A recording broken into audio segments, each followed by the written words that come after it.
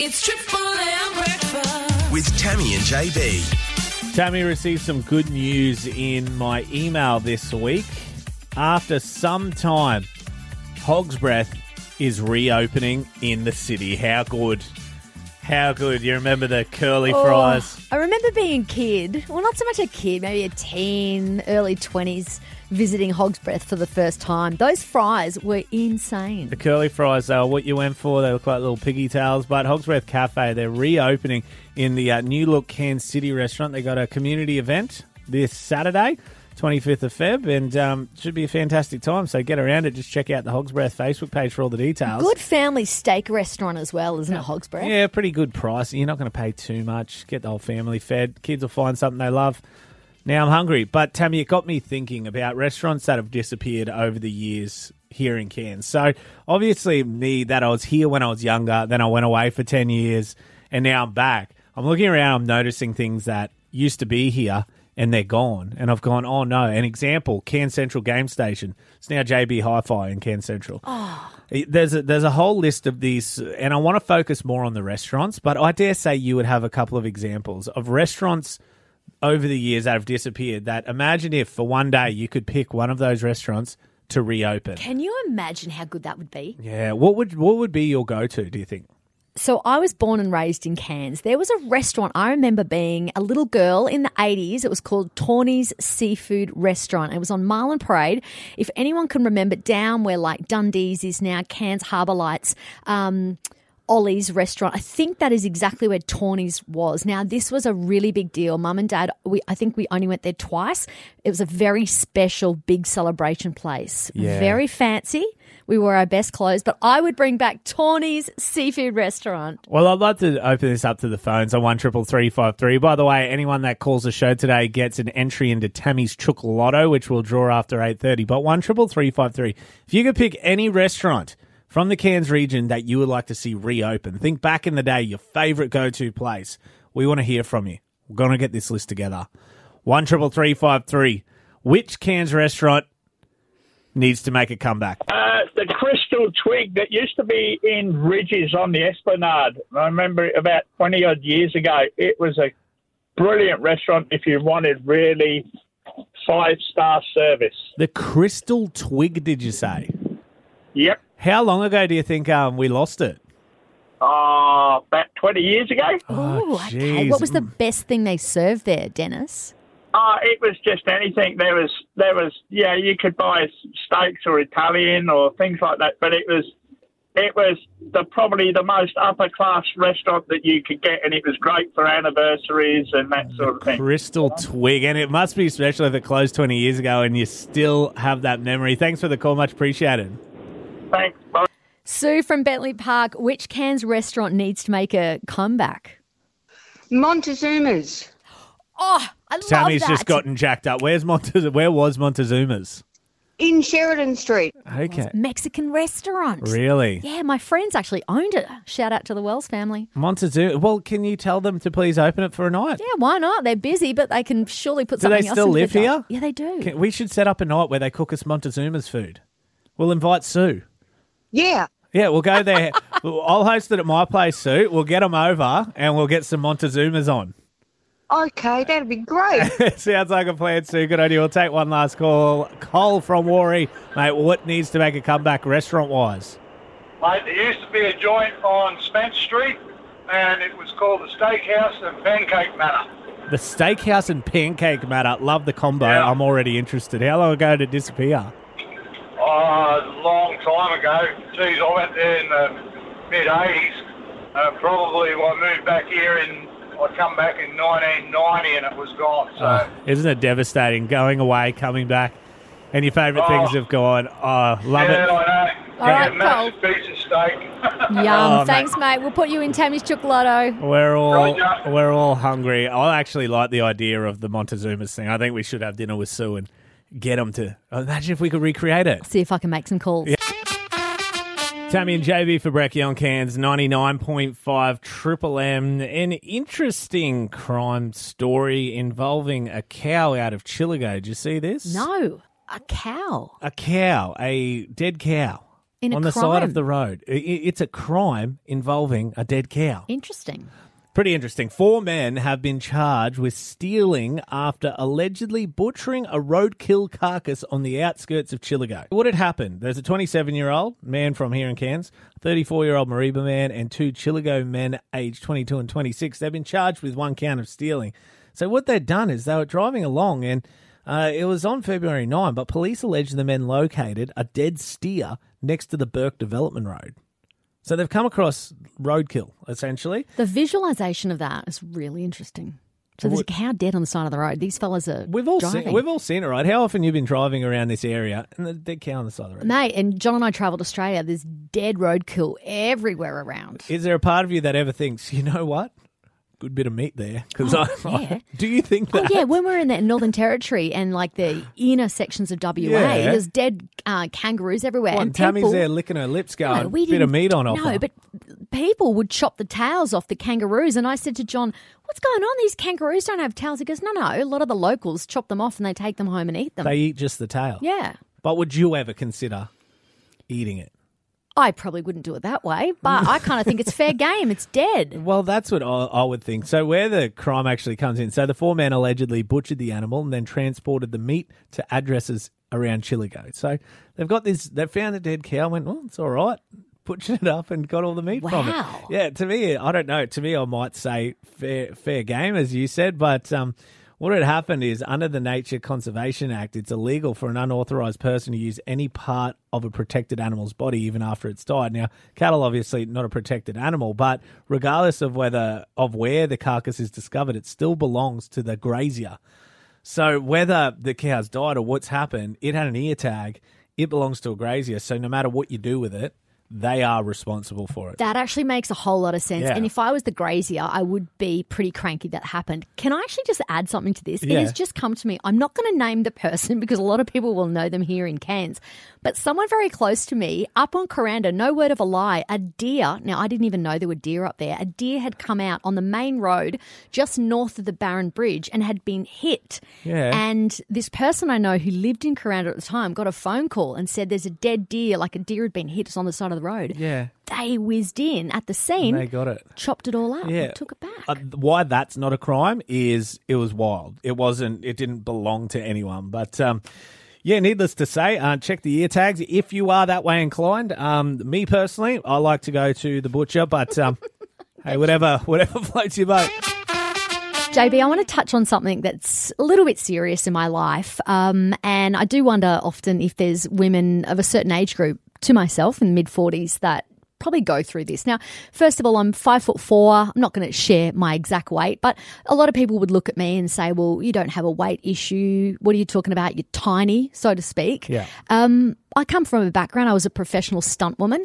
When I was a particular show, I was on Xena Warrior Princess, and I had a lot of body issues back in the day because I stunt doubled for Gabrielle, the sidekick to Xena. Well, when you're expected to compare with someone else and look like that, and it's Absolutely, your job, it's your it would be job. natural that And the there were pressure would come, wouldn't it? Times I was told, you're too skinny, because my body was smaller. And then literally within months, I ate a bit of food thinking, okay, put on weight. And then I got told, you are fat. Now, I am going to put this out there. As any young kids going to school listening right now, this is about body positivity, but it is really interesting the pressures that society get. Now, I was lucky I didn't ever suffer from eating disorders, but I think as I've got older, I've been very confident in my body. But as I've also aged, I've noticed that my body doesn't do what it used to do.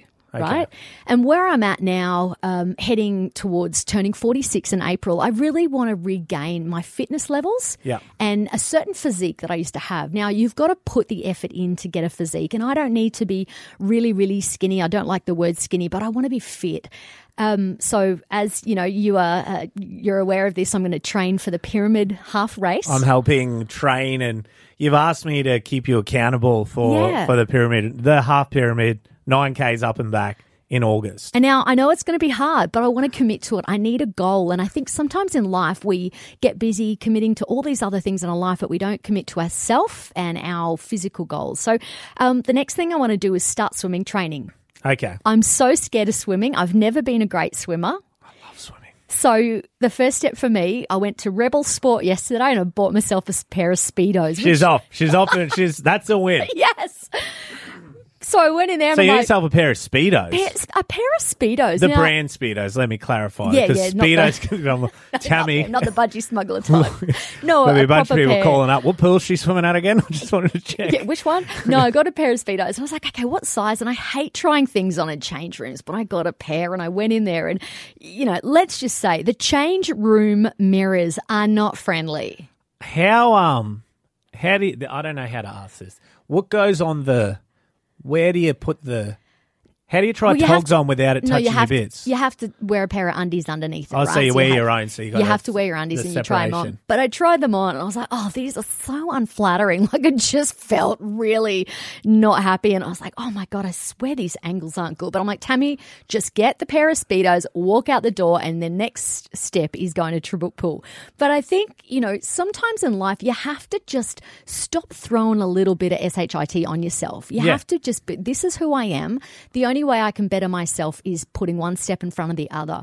And it really took me yesterday afternoon to go home. I was tired, and instead of just lazing around all afternoon, got my A into G. I went for a walk, and the next step for me today is to go to Trabook Pool, sign up for some swimming lessons, and actually start this process. So I'm having a bit of a moment.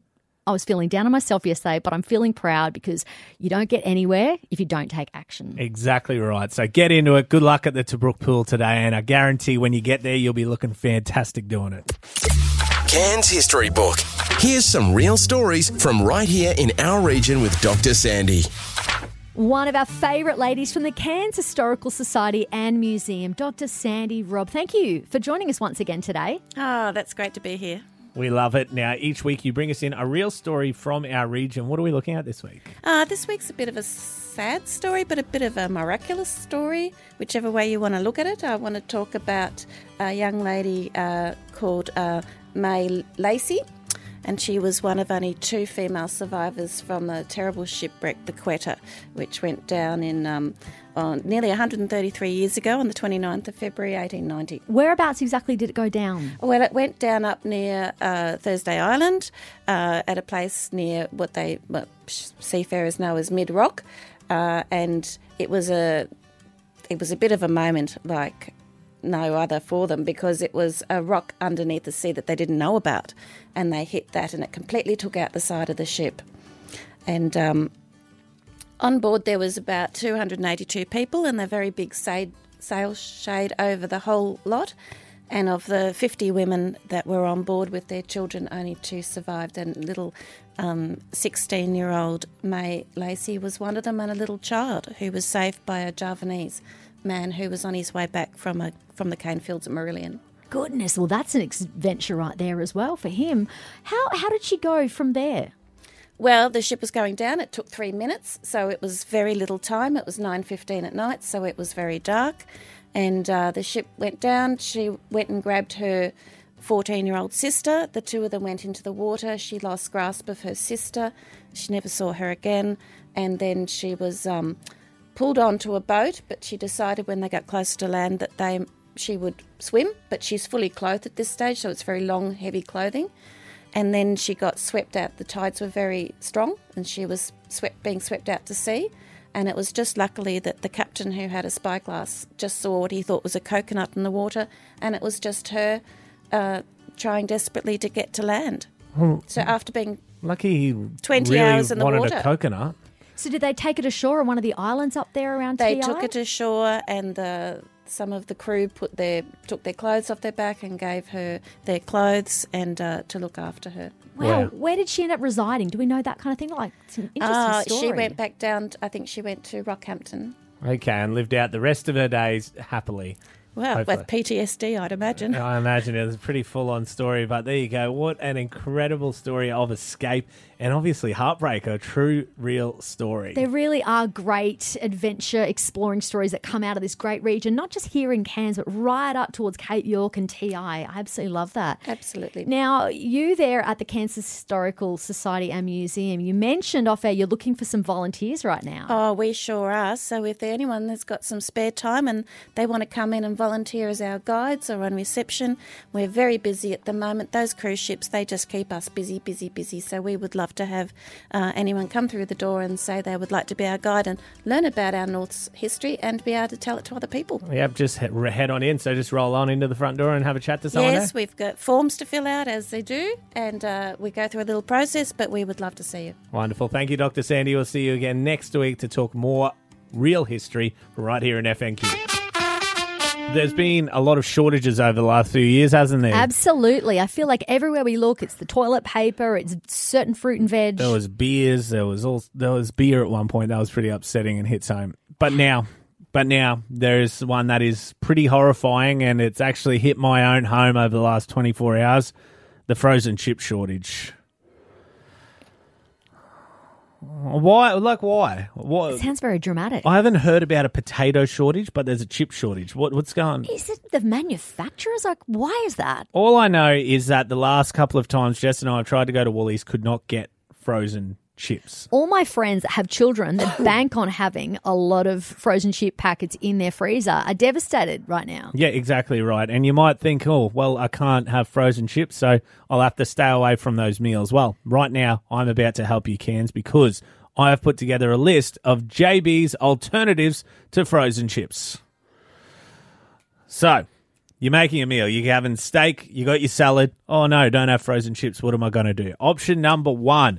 Go to a local produce place. Go to Rusty's, go to Johnson's, and get yourself a stack of potatoes. They're pretty easy to cut. You can actually YouTube how to cut potato chips, and then you can actually cut them up. Bit of olive oil in a bowl, some herbs. You could just get the mixed herbs, salt and pepper, shake them around, chuck them in there. I also recommend a little bit of chicken stock, just the powder. Sprinkle that over top, put them in the oven. Dead set about 30 minutes in there with that olive oil. They'll cook up and be pretty decent chips. Love that. There's option number 1. Option number 2, potato gems. Jess and I did this. Potato gems are an underrated thing, and they come in a frozen packet. They are just like a mini hash brown pop. Can I say something? I have not bought or eaten a potato gem for so long. You've given me ideas now. Neither had I, and they're actually quite delicious. In that same vein, another option is hash browns. They're still potato. They're still fried. They're still the same thing. There's no shortage of those right now? This seems not to be. We've been able to buy hash browns and potato gems. So see, when I see hash browns, I just think of Macca's. Like, do people eat them at home? Hash browns? Yeah. Yeah, well, you can buy them in a big bag. Right, they're popular. Yeah, you can buy the same thing. It can be the same replacements. Macca's also have options for potato scallops nowadays, which is... Haven't tried it yet. That's not on my list, so deduct that away from it. But I'll go one more potential option for you. Sweet potatoes. They are a go-to for everything. The same thing. You can YouTube how to cut them up into chips. That's an option for you. Otherwise, you can get what's called these chip slices. So you can buy them, go to any of like your kitchen, homewares, even Kmart have them. You can load it in there, and it's basically a back and forth movement, cuts them into chips. Same thing, olive oil. For this, try and really use the mixed herbs and some of the Cajun spices. Sprinkle them over. Oven, 30 minutes, drizzled in olive oil. Bob's your uncle. JB the chef. I am super impressed. Frozen chips be damned. I still want them back, but we still got options, people. Chip away. It's Triple A. Tammy and JB.